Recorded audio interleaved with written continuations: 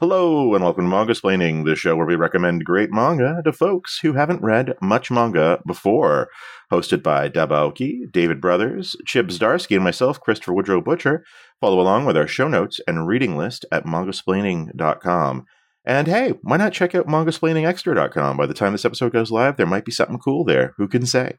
I'm Chris, and I am hosting, and the title of the book that we are covering today is I was remembering our Boku no Hero Academia opening, and so for the purposes of the internet reader, today's book is Oyasumi Punpun, which is just a direct translation to Goodnight Punpun, but you tell right away who read this book legally and who didn't by how the title was translated for North American audiences. Oyasumi just meaning basically good night. So, Goodnight Punpun by Inio Asano. This is a book that has a bit of infamy, I guess, online as being let's say a sad book. And we'll see how sad everyone thinks it gets before I use adjectives that are too hyperbolic to describe it.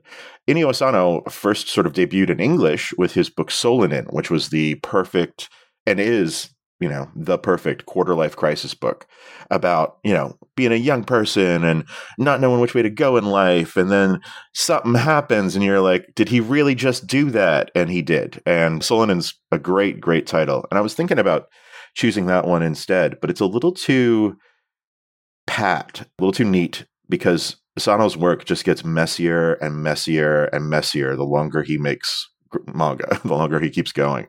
And I think Oyasumi Punpun, or Goodnight Punpun, is one of those books that gets pretty messy.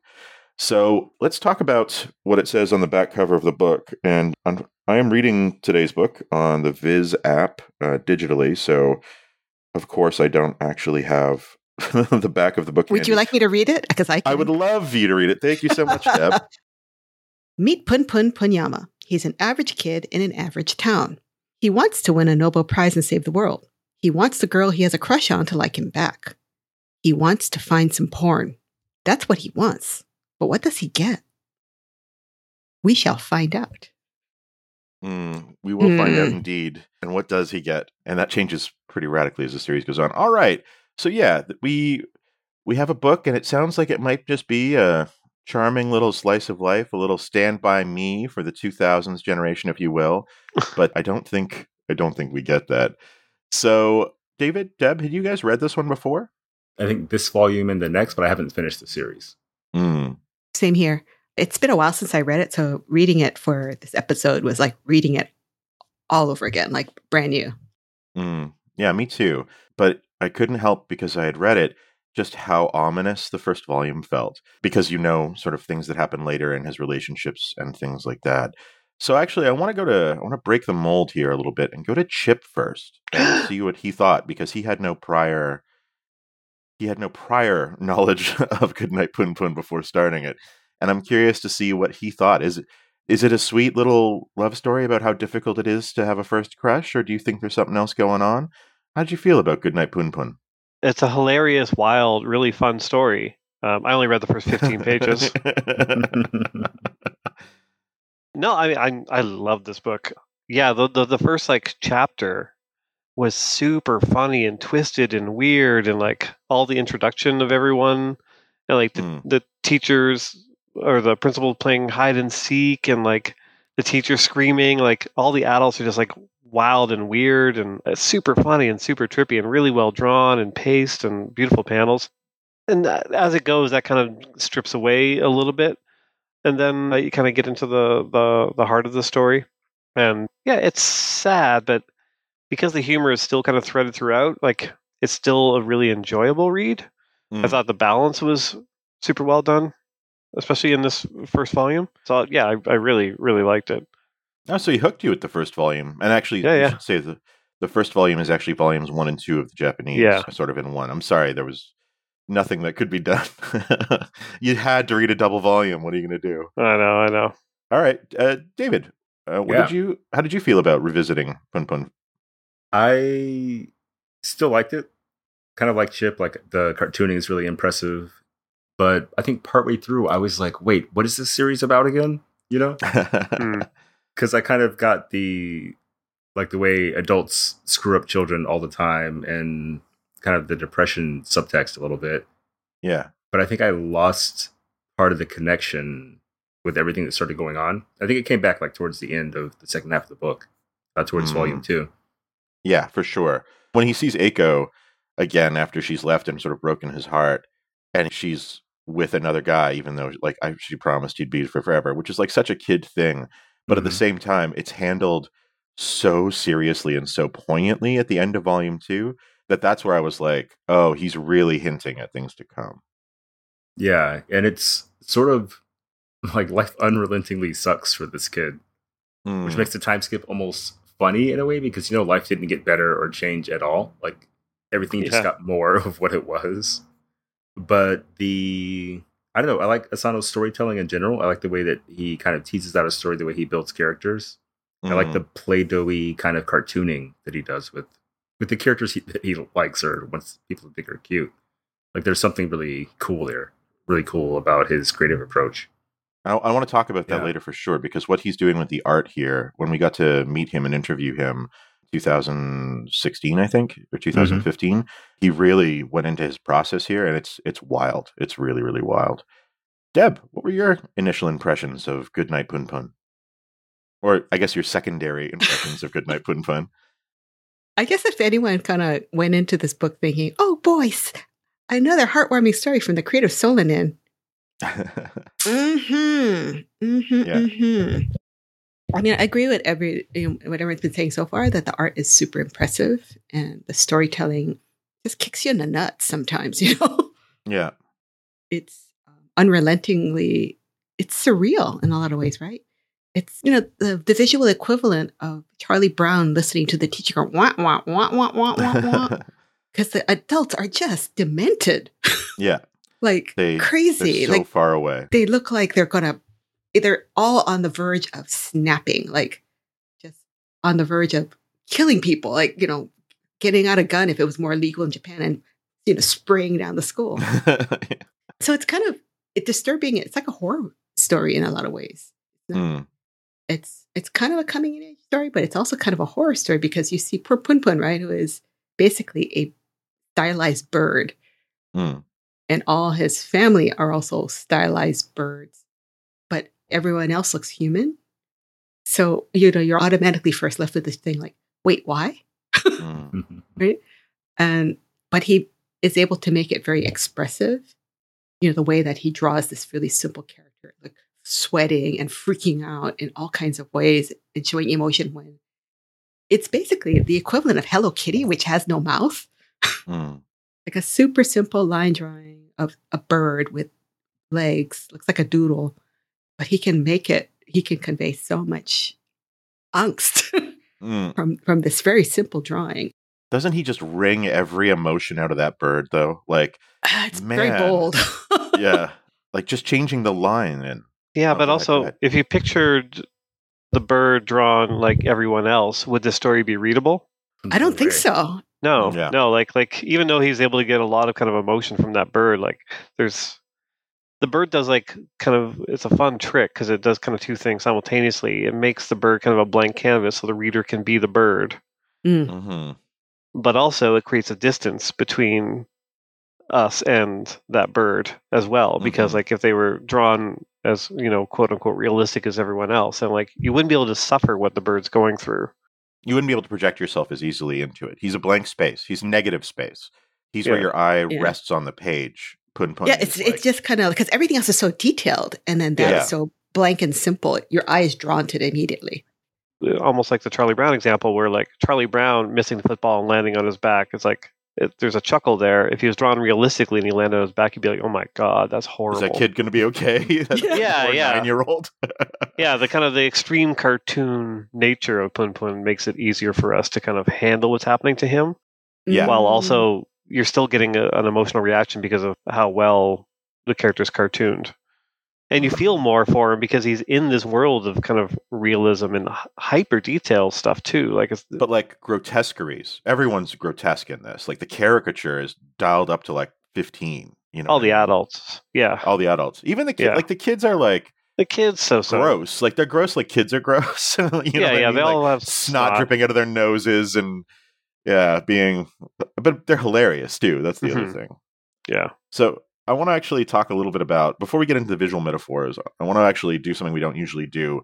I'm going to read the back cover copy. I went and found it for volume 6 of 7. This is a 7-volume series.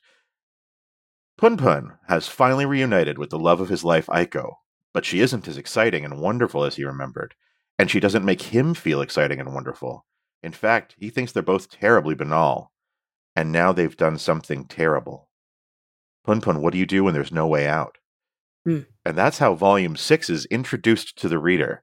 And I bring that up because this is at its core, absolutely like David said in his bit, a story about how adults fuck up people, like fuck up kids, but also how kids just, how about everyone's kind of fuck up? It's wild because all of the things that Chip said stuck out to him, especially from the beginning, are really just like there's so much metaphor loaded into this book, both the visual stuff as well as like Pun and his family are drawn to be like almost blank spaces, like cartoon ghosts with, beaks on them. But that's his family. That's what he knows. He is he's showing Pun's perspective as being othered from the rest of the world, where he doesn't feel, he feels simple, or he feels not like everybody else is. And that's like an amazing conceit to hold up for, 7 400-page, volumes of a manga. And that's like the visual metaphors, like the fact that adults literally don't make sense to young Pun, like they're doing things that are completely insane to him, is an amazing story metaphor for how things that adults do don't make sense to kids. There's just so much going on here. And then we didn't talk about how he sees God. And I think God talking directly to him and telling him to stop praying because it's really boring to listen to, I think is kind of fascinating as well. How did you all feel about that when God showed up in the story? Who is, by the way, I'm pretty sure Inio Asano. What? Yeah, No. I'm pretty sure that he's like, he would have to be. He drew himself into the story because he's the god of the world that he's created, right? I didn't recognize who that guy was. I thought maybe it was like some comedian or something.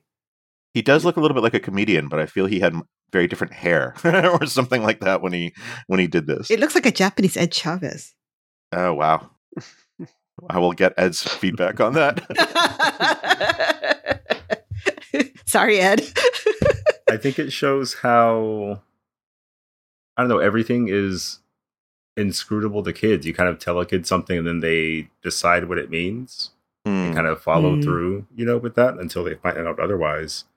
So like this kid has no frame of reference for God, I think. So it resembles like some guy, and whether or not that's like technically the God of the universe or not for the kid, I think it definitely is. And all of his hallucinations and things tend to be very like primal and nightmarish. Like when he looks at the anatomy book and he has the monsters that are chasing him when he goes to sleep. I have a flag on that one. Oh my God. Yeah. The Clearest monsters? Yeah. Jesus Christ. I don't know if I agree that he's othered by how he's drawn necessarily, but I see where you're going there.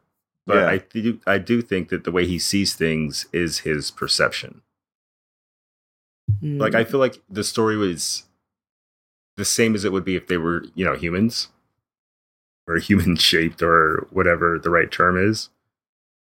I don't know. I feel like maybe that's answering two different questions though. But I think in terms of like him and God, it's just another example of how much of a kid he is and how inexperienced with the world and easily led he is by the adults, because he's given the whole idea of God by a throwaway joke that his uncle doesn't even remember.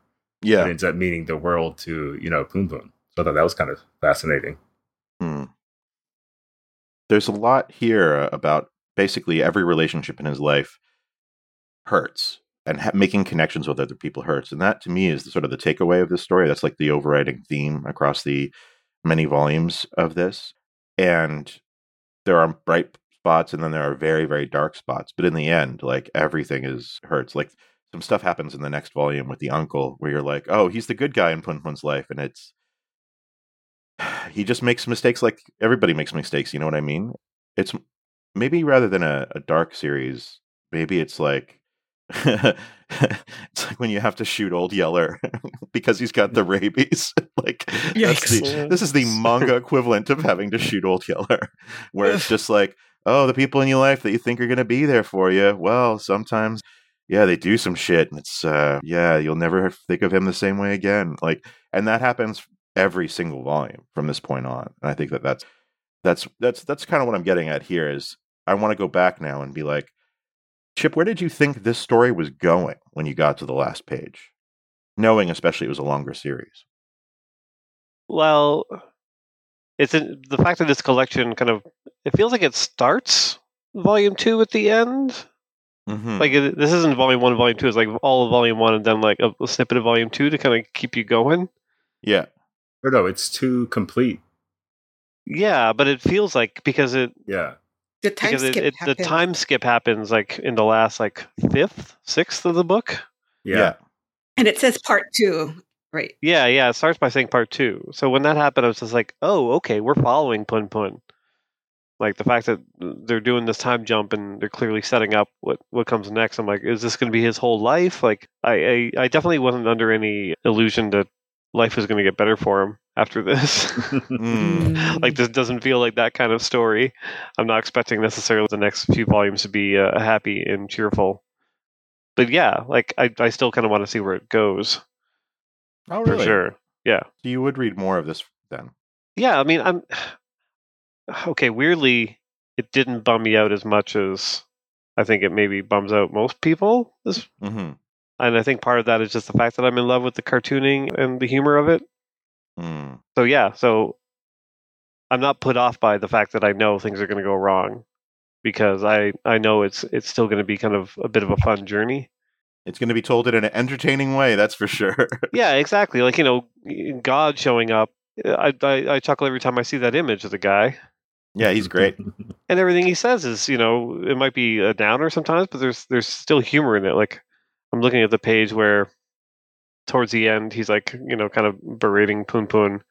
And he's like, but then that's you, Pun Pun. Pun Pun goes, shut up. And then just like that tiny panel where he goes, ooh, scary, as he disappears. Like the idea of any god just being like, ooh, scary, as he like dips away.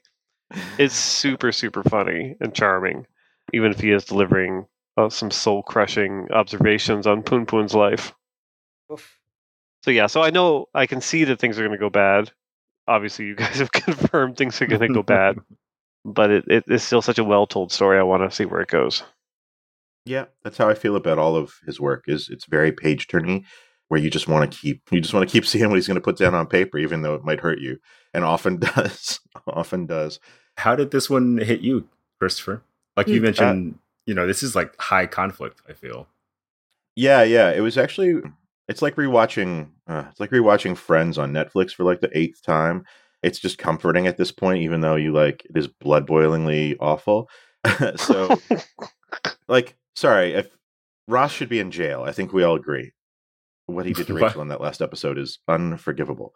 What did he do to... Never mind, I'll take my answer off the air. I'm just gonna. I need to say for the record, I've never seen an episode of Friends. Yeah, same. Never. I have seen parts of so many episodes of Friends, and I know so much about it. I know Ross and Rachel were on a break. They were on a break. Actually. I know Chandler and Monica get married. They do. And yet I've never watched an episode. And yet I know all their names. I know all the guest stars that have been on it. Like, it's wild. This is like my relationship with X-Men, really, the way you're describing it. Yeah, Friends is like... kind of X-Men.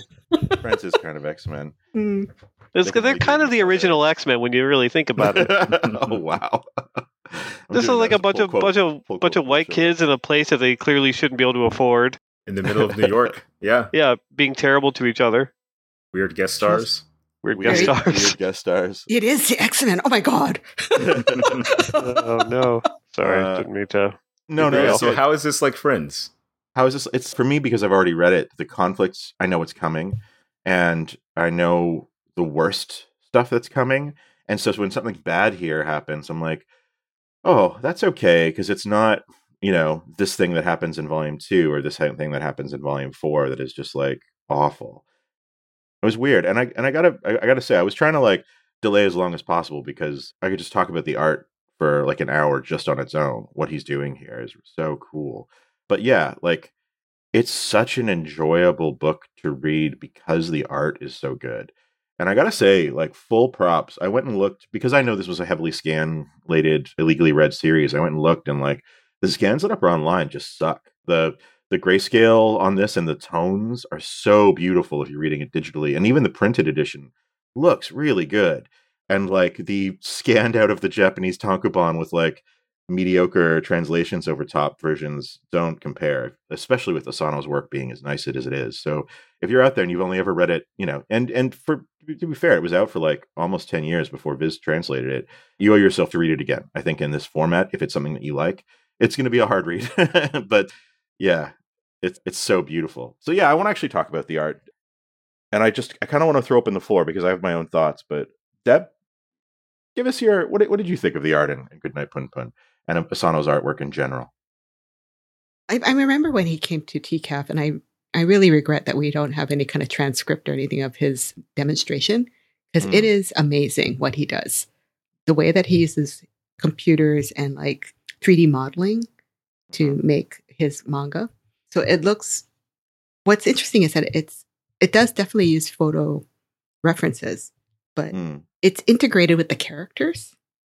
Like it works nicely together versus like, say, and I'm not saying that Mizuki doesn't do this nicely. Mizuki does what he does purposefully. But Mizuki draws very detailed backgrounds and very cartoony characters in front of him. This is Shigeru Mizuki of Taro and Onwards Towards an Old Death, where he'll do like a Tintin thing, where like the characters are like super simplified, not a lot of lines on the inside, and then on like very complex backgrounds. And Mizuki's like a master at that. We'll throw some of his art in the show notes. But this is like the backgrounds and the characters work well together. Like they look like they belong in that world. Yeah, I think so too. Even though they're very stylized and very cartoony in their own way, they do look comfortable in that space. So there's not that disconnect. And so when you see those moments, I think his page turns are really nice. Like the one where they turn the page and there's a sky, where you turn the page and it's just her face. Even though she's obviously, very cartoony, she's kind of like Lucy Van Pelt in some ways. With the buck teeth and the freckles. She's pulling that away, the football for sure. To your point specifically, I'm looking at page 235 here, and the panel on the bottom of the page is Pun Pun standing sort of in the middle of the abandoned factory with the other kids sort of behind him in the distance. Aiko's in the like super far foreground, and he's done so much. Like obviously that factory is a photo, or was a photo at one point, but he's done so much processing work on this panel that you would never know that it's composited, right up into and including filmic technique of having characters in the foreground, like the super foreground, being blurry, as compared to Pun Pun, who's sort of in focus, and the characters behind Pun Pun tend to get a little bit more distinct, or the light coming through the window in the back is starting to bleed on top of like the dividers for the window panes, like it would in real life. Like, yeah, he's using photos in a way that is the least lazy thing I think I've ever seen when someone's throwing a photo on the background and adjusting it in Photoshop. Like, it's real easy to do that. I've done that when I was still making comics. It's fun, but like, yeah, when you say photo backgrounds or photo ref backgrounds, yeah, this doesn't feel lazy to me, Deb, and I think I totally agree. They look drawn, right? Or he's got a filter that makes it look like his ink drawing. The line quality is similar. There's drawing going over it. There's definitely drawing happening over it. Yeah.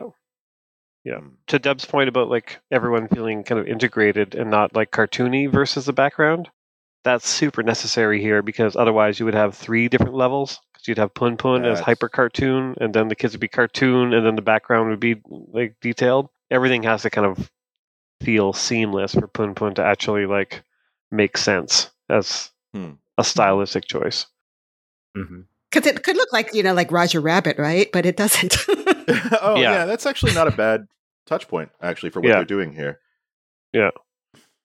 Even the, Chris pointing out the blurring of Aiko in the foreground, it's super well done because they blurred her, but then screen toned her afterwards.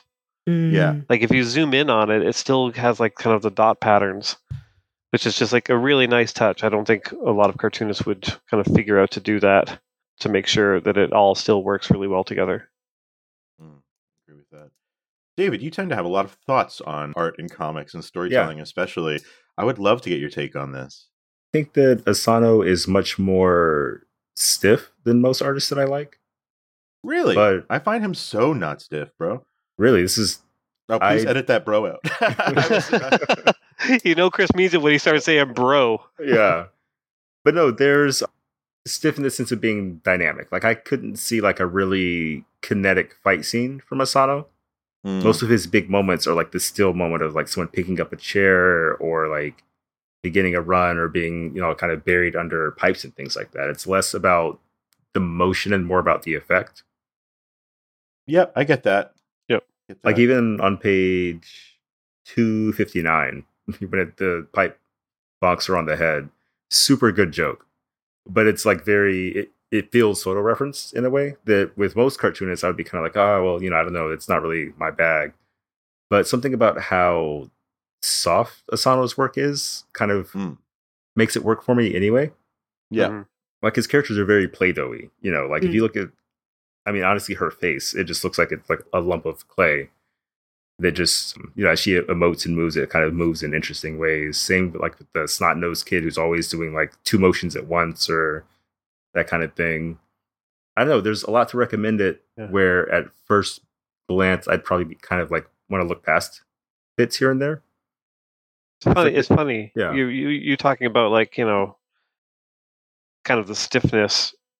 Mm-hmm. Looking 2 pages prior to that, or the page prior, 257, the big kind of thing happening on that page is supposed to be the kids running, and it's so downplayed.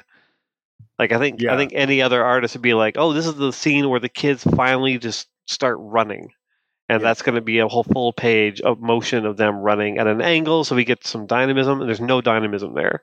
No, you can't even tell where they're running from if you look at the panel. Yeah. So you're dead on. Like clearly, this cartoonist like enjoys the quiet moments and the pacing of those kind of quiet moments, whereas the action stuff is less so. Yeah, and on the facing page 256, there's the backlit panel of some dude on the roof, and then it zooms in on his face, and it's still impenetrable. And then it cuts to the kids, and they all kind of have varying levels of nervous smiles on their face. Yeah. Like those are the moments that I think Asano excels at, and they kind of keep pulling me through. Like the reactions, the faces, Poon Poon, everything he does is exaggerated. I think because he's such a blank character. Yeah. But not even like a blank slate. He's just sort of like less expressive than all of his friends by default. Mm-hmm. Well, and we should mention that because he doesn't talk. Like we actually haven't mentioned. I just realized we did. Poon Poon doesn't have. Like he has inner narration sometimes, but we never see him say anything. Oh, and that's true. Also part of his blankness, I guess. Yeah, it's part of the distance that Chip was talking about. It's always like Poon Poon said something in a caption or him imagining something, but people respond to him as if he talked. I didn't realize that. I kind of wish we didn't have any of his dialogue. I feel like that's kind of a weird stylistic thing that only goes kind of halfway when it could have gone full way. Because when I was reading, I was like, oh, that's really interesting. The fact that like he doesn't talk, and then all of a sudden there was like him actually talking, but in quotation marks within the caption. And I'm just like, oh man, it would have been, because so much stuff just happens to him. Yeah. In this book, that I think it would have elevated it even more if like he also just doesn't say anything. Like his actions are limited and his words are non-existent, but people react to him as if he said a thing. Yeah, but that's just me being like, "Ooh, how can I change this? How can I rewrite this in a way that suits me better?" I wonder if it was one of those challenges where they started one way and then partway through they were like, "Man, this is like way harder than I thought." Yeah, maybe. Like writing the demon in verse. Yeah, exactly. It's an ambitious book, right? Because how many double-sized volumes is it? Like 10? 7? So it's 6 double-sized volumes, and the last volume, volume 7, is volume 13, just one volume. So, yeah, it ran for a long time because it was actually very popular in its original serialization as well. People were reading it like as it was coming out in scans, which also doesn't really happen super often either. So, well, this type of arty comic, yeah. I mean, mostly that hunger for the scans comes from shonen manga, right? Mostly Shonen Jump. But for people to hunger after a seinen manga that is kind of arty and dark, interesting, isn't it? I think Solanin laid the bed for that, though. Oh, is that right? With how it hit and who it hit with specifically. Like, mid-20s anime fans who were growing out of Naruto at that point. Mm-hmm. As Naruto was kind of winding towards its second half. It was like the perfect bridge book in terms of both like storytelling styles and also like storytelling content. Like, I think Asano's worked with a lot of mature content from a adolescent perspective, or, kind of builds on that perspective as the story goes. I could totally see like why this would lead to a bunch of people kind of being too clued in ahead of time. Yeah. Oh, that's interesting. That's it's a really interesting take. I just checked. It came out in 2007 after the manga crash in the early 2000s. And it was sort of during a rebuilding period, and it was post Shonen Jump North America. And yeah, it really was part of, I think it was part of Viz's signature line, which was their like grown-up manga or the grown-up manga imprint, and trying to like find that post Shonen audience. It turns out people are just going to read Shonen literally forever. It doesn't matter how old they are. We read Shonen and it's pretty fun. Sorry, did this not do well when it finally was released? It did actually very well for that line. Okay. But it's a kind of thing where I've been saying this a lot on this. I'm in Tokyo right now. I've been saying a lot of this trip. You could do Goodnight Punpun, which like fans were clamoring for and did really well in Japan. And it did pretty well when it came out, but it did about the same as literally any random Shonen Jump book. So, and a lot of the stuff in the Viz signature line, that's my favorite stuff, did not do well. Did not do well. They did not find that adult audience. It just wasn't there. I think it's actually probably there now, but that's fully 15 years after this came out. I guess it's so this was 2007 in Japan. 2016 is when it started serializing in North America, and then obviously it's 2023 now. So I think another 6 or 7. I think it was very ahead of its time. I think another 6 or 7 years, the audience for adult stuff is a little bit bigger now. I'm counting on it. I mean, that's what we're doing for Mogsplaining. So yeah, it's interesting, David. You asked me like how I actually responded to it, and I think the big response was starting to see. The first time I read this, I read it as entertainment. Absolutely, I read it as like, this is a manga by a guy I know I love, and I actually was trying to support good manga in the marketplace. So I was reading this and like talking about it on the blog and stuff. And this time I read it for the podcast, which is a different reading experience. I was reading it to try and figure out what he was doing as a creator, especially because in the intervening time, I literally met him and, have been to an art exhibition of his work in Japan and like seen the originals and picked everything apart. And yeah, that's probably the biggest difference. And so I've just come away with, honestly, so much more respect for his craft in this, not just the craft of the art, which we've talked about, but like how he's building this story. And I do think, Chip, you're right. Like, he did cheat by letting the narrator, the omnipresent narrator that exists in this book, occasionally quote what Punpun is saying. But that's the kind of cheat I can get behind. I know how hard it is to make comics. Like, if you're like stuck and you're like, all right, the narrator says that, he said this. And it is a bit of an unreliable narrator, and more so as it goes. Like, the narrator actually gets really mean to Punpun, but Punpun keeps screwing up. So what are you going to do? I think that happens in Preacher as well. I would love to. Well, someone's got to do Preacher splaining or something. I'd love to go back and reread that because, man, I was reading that as a 40-year-old as opposed to a 25-year-old or whatever it was when it came out. I think would be a very different read. Curious about that. Well, I'm sorry. I'm already doing friend-splaining now.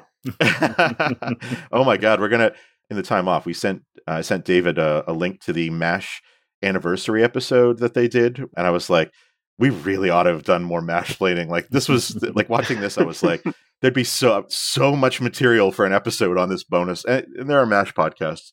Yeah, I would love to. Yeah, if the well ever runs dry for manga, I would love to go to MASH splaining next, or at least friend splaining, and we can all just hate every episode. There's so many bad ones. And that's a good final thought on Goodnight Punpun. Wow, friends. Wow. For me, anyway. Let's get some thoughts. Some final thoughts, maybe, on Goodnight Punpun.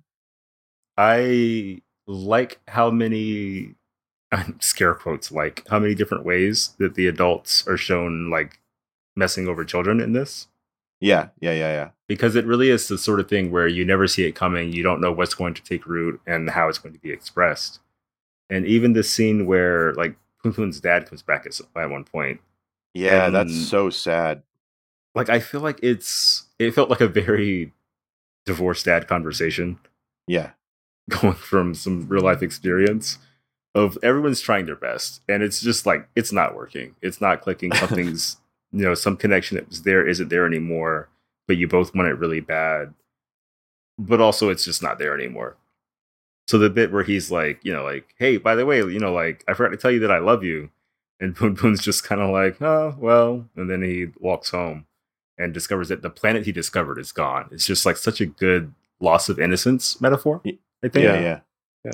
The stuff with the uncle being cool to Poon-Poon, but like he was only cool because he wasn't there all the time. Now that he's always there, the uncle's kind of like weirdness or just general adulthood kind of stands out quite a bit. Yeah. And the mom is like a whole other thing. She could be a volume unto herself. Yeah, there's the storytelling is really quality and layered in this one. And I think in my head, I just treat them as a family who looks like this rather than like bird people. Yeah, so I don't really think of them as actual birds. Yeah. Unless they start laying eggs or something. Yeah. Give it time. Yeah, it's strange, but I think without that strangeness, it would be, like Chip said, a lot harder to take. It would just be unrelenting sadness on behalf of this, undoubtedly adorable child. But because he's a bird, he can take a whole lot of punishment. That's a pretty good final thought, David. Thank you. Deb, did you have a final thought you wanted to express on Goodnight Poon-Poon? We all know I'm a big binge reader, right? Once I get onto a manga, I'll get every single volume and I'll read it over 2-3 days, maybe, if it's a long and complex series. This one is a tough one. I've been reading it in dribs and drabs, and it is hard for me to keep going. I appreciate the craft, and I think it's a super interesting book to discuss. But there's part of me that wonders, is this the kind of thing that guys really resonate with? Because it ties into their sense of existential dread. Yes. Yeah. Yes. Like, it especially resonates with a male reader. Whereas I kind of look at it like, oh my God, this guy. Yeah. Screwed. Like, oh my God, how horrible. Like, I don't, some of it I read and I think like, yeah, I feel the part about the teacher going, go dream big, but think about your financial means because you're not going to reach all your dreams, right? Like the cynicism that's there. To a class full of 9-year-olds. I love that scene so much. Chip did that in real life. Like, I thought that was totally the headline. I did do that in real life. Or in university, at least. Subscribe to my Substack for more. Yes, I mean, so it's. I don't think it's definitely not a teen book. I mean, it's an older teen book, an older teen who likes Nietzsche or whatever, or Kierkegaard. But it's not one of those books you can really understand and I guess feel like, oh, okay. Until I think you're in your 20s and you can look back on your parents as fellow adults who had screwed up lives versus people you expect things out of. It's every adult too. I was just remembering the scene where they get to the factory and they bump into that girl and she's like, oh yeah, there's nothing like that here. Don't worry about it. And they're like, yeah, but you're covered in blood. And she's just like, oh yeah, it's not a big deal. It's my dad. He gets violent sometimes. And it's just like, they're offhandedly mentioning adults off panel who are pieces of shit. Like Aiko's mom dragging her around. Like there's no good adults except for the uncle. And man, does that go a direction. So like, yeah, I feel you there. Like I think I disagree though, because teens read this and they talk about it on their weird forums on the internet. Manga Collectors on Reddit is a good one that I had to go on for work.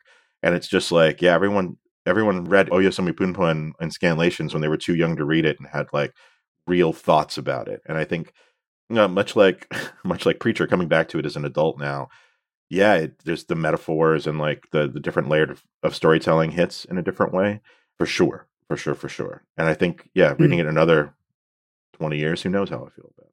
I can read it like a Chechen Rai kind of thing, right? Like where he's this disaffected teenager who is beset by these adults who he can neither respect nor feel protected by.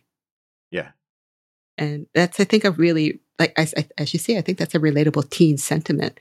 But I wonder sometimes, like, if it's as a teen you're reading that, you go, yeah, that me. Oh my God, yes. Or you can read it as an adult and go like, oh yeah, there's some truth there. Mm-hmm. Yeah. I think a lot of people see themselves as Pun Pun or in Pun Pun's shoes, which makes Pun Pun growing up and making mistakes in the following volumes, real mistakes, really it does draw you in this first volume and to be like, oh, I project myself into Pun Pun's space. This is like, I had to grow up dealing with these issues. And then Pun Pun turns out he can be just as much of a piece of shit as his parents or as other people. Spoilers. Yeah, I can't talk about it without like hard spoilers, but yeah, you got to read Goodnight Pun Pun is my final thought. Chip, how about you? Well, I found this book highly relatable, especially the Porn Watchers Club.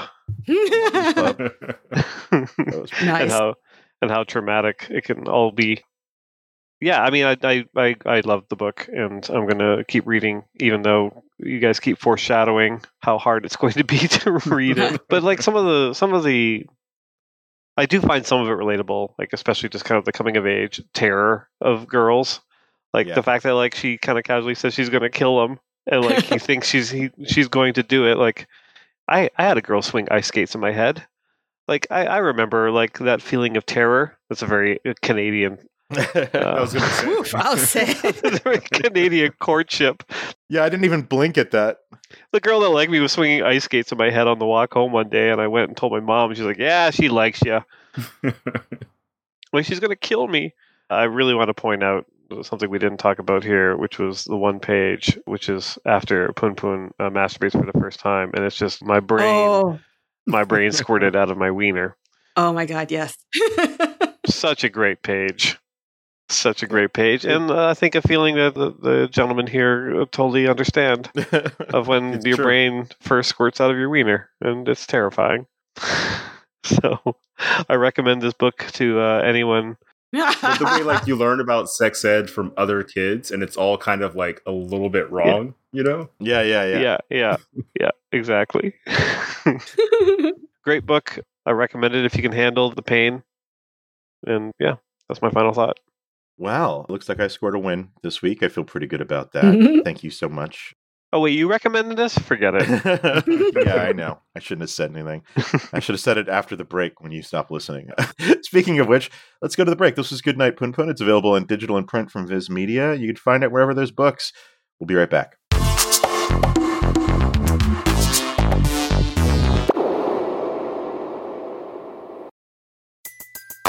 Everybody in your crew identifies as either Big Mac Burger, McNuggets, or McCrispy Sandwich. But you're the Filet-O-Fish Sandwich all day. That crispy fish, that savory tartar sauce, that melty cheese, that pillowy bun. Yeah, you get it. Every time. And if you love the Filet-O-Fish, right now you can catch two of the classics you love for just $6. Limited time only. Price and participation may vary. Cannot be combined with any other offer. Single item at regular price. Ba-da-ba-ba-ba. And we're back. Hopefully that was a lucrative break for all of us involved. Maybe not you. This week we want to keep it a little bit short, so we're just going to do some quick shout outs. Who has a shout out for something that they have read or otherwise enjoyed this week that they would like to share with the audience? I've got a short one. Go for it. So, dialing back to Goodnight Pun Pun, on page 402 and 403, there's a little musical number that happens. And the song's been translated into English. The Japanese title is Tsubasa o Kudasai, and it's apparently from 1970, which I didn't know. But it's been used in a ton of anime from Evangelion to K-On! Like, if you just type it into YouTube and scroll down, you'll find maybe an anime you recognize, and you should listen to it. It's a nice song, very sweet, and it's so rare to see music in comics that's not done in like a super annoying way. That I appreciated. This was just sort of like, here's a quick poem that relates to the story, then we're going to keep it moving. So, Tsubasa o Kudasai means give me wings or something? Yeah, that's my guess. Wings, that's a really sweet shout out.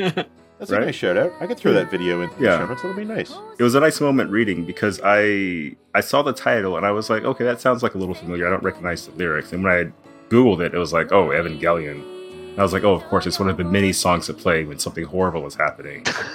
Children's choir behind it. Okay, that's scary. Yeah, but it's very sweet. Like, it's a good juxtaposition. And it shows that Asano is kind of thinking not just comic storytelling, but kind of pulling from things that people who would recognize from the culture, I think. Like to make it more of a fully featured story, I guess is what I'm trying to say. So yeah, Tsubasa Kudasai, put it into YouTube. Hopefully someone gets royalties for that. Hopefully. Who's got a Chip shout out? I got one that's not manga. Amazing. What? Is it even possible? It's not even a K-drama. I've been watching A Clean Sweep on Netflix. It's a reality show about a bunch of recently retired pro Korean baseball players who form a team. And they are challenged by top high school and college teams. And is this real? Like a reality show? It's a real reality show. Oh, wow. It's so amazing because it's like watching a sports manga. But like, I don't know who these Korean baseball players, but apparently they're legendary. And it's kind of like if you had Ken Griffey Jr. and Ichiro like on this team after they just retired, and then they're playing a bunch of high schoolers. And literally, sometimes it's a blowout, and sometimes the kids blow them out of the water.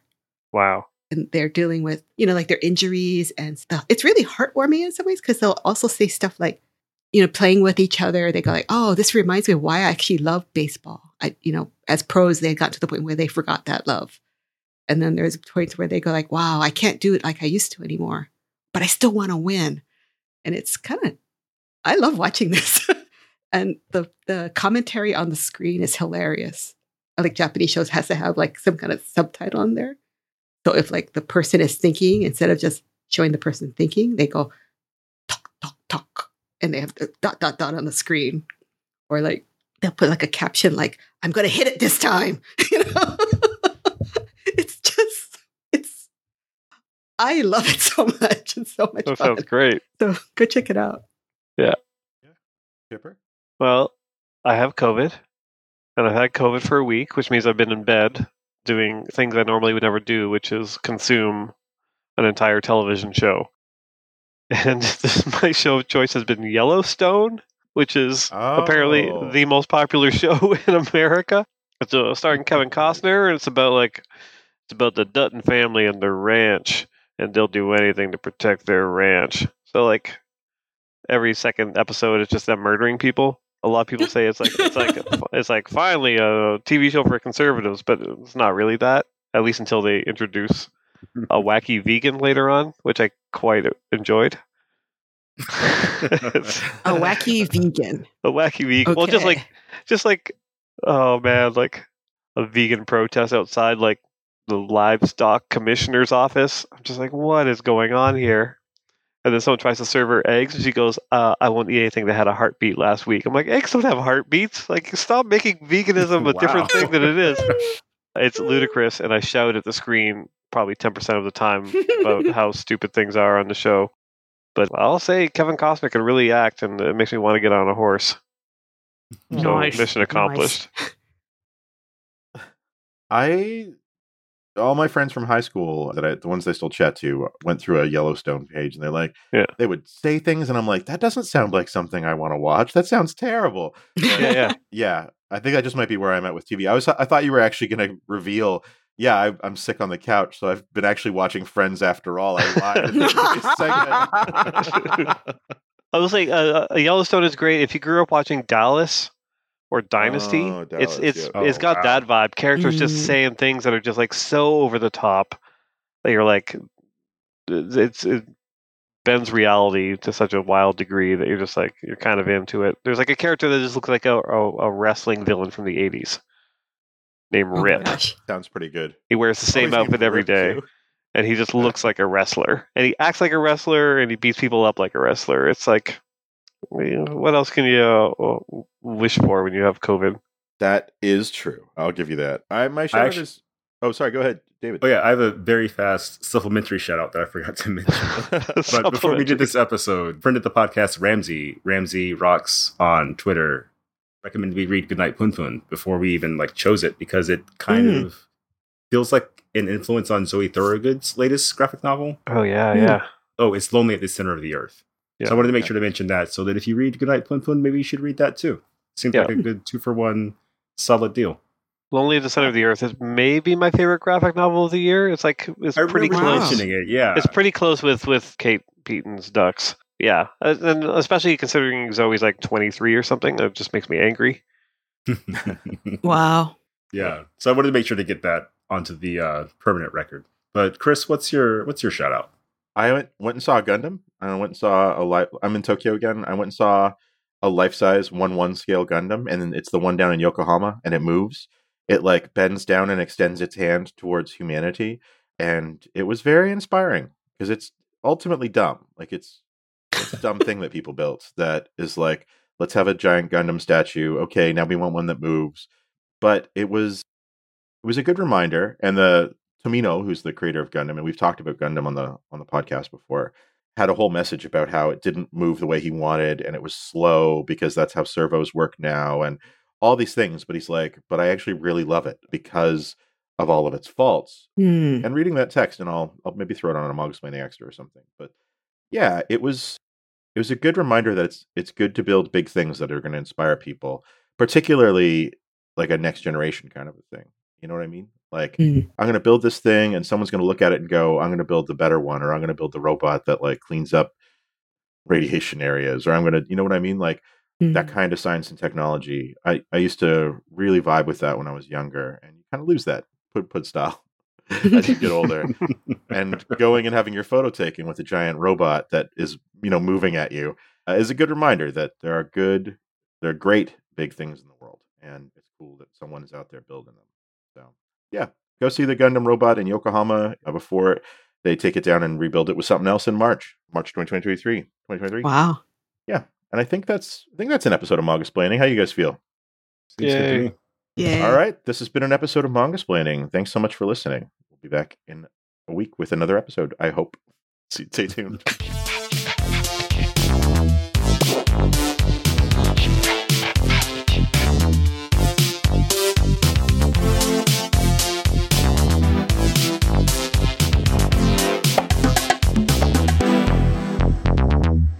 This has been Manga-splaining, episode number 89, Goodnight Pun Pun by Inio Asano. Thanks for listening. For our next episode, we'll be discussing the manga Baki by Keisuke Itagaki.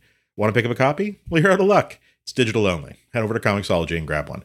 But you should consider supporting your local comic and manga specialty shop anyway, and you can find one near you at comicshoplocator.com.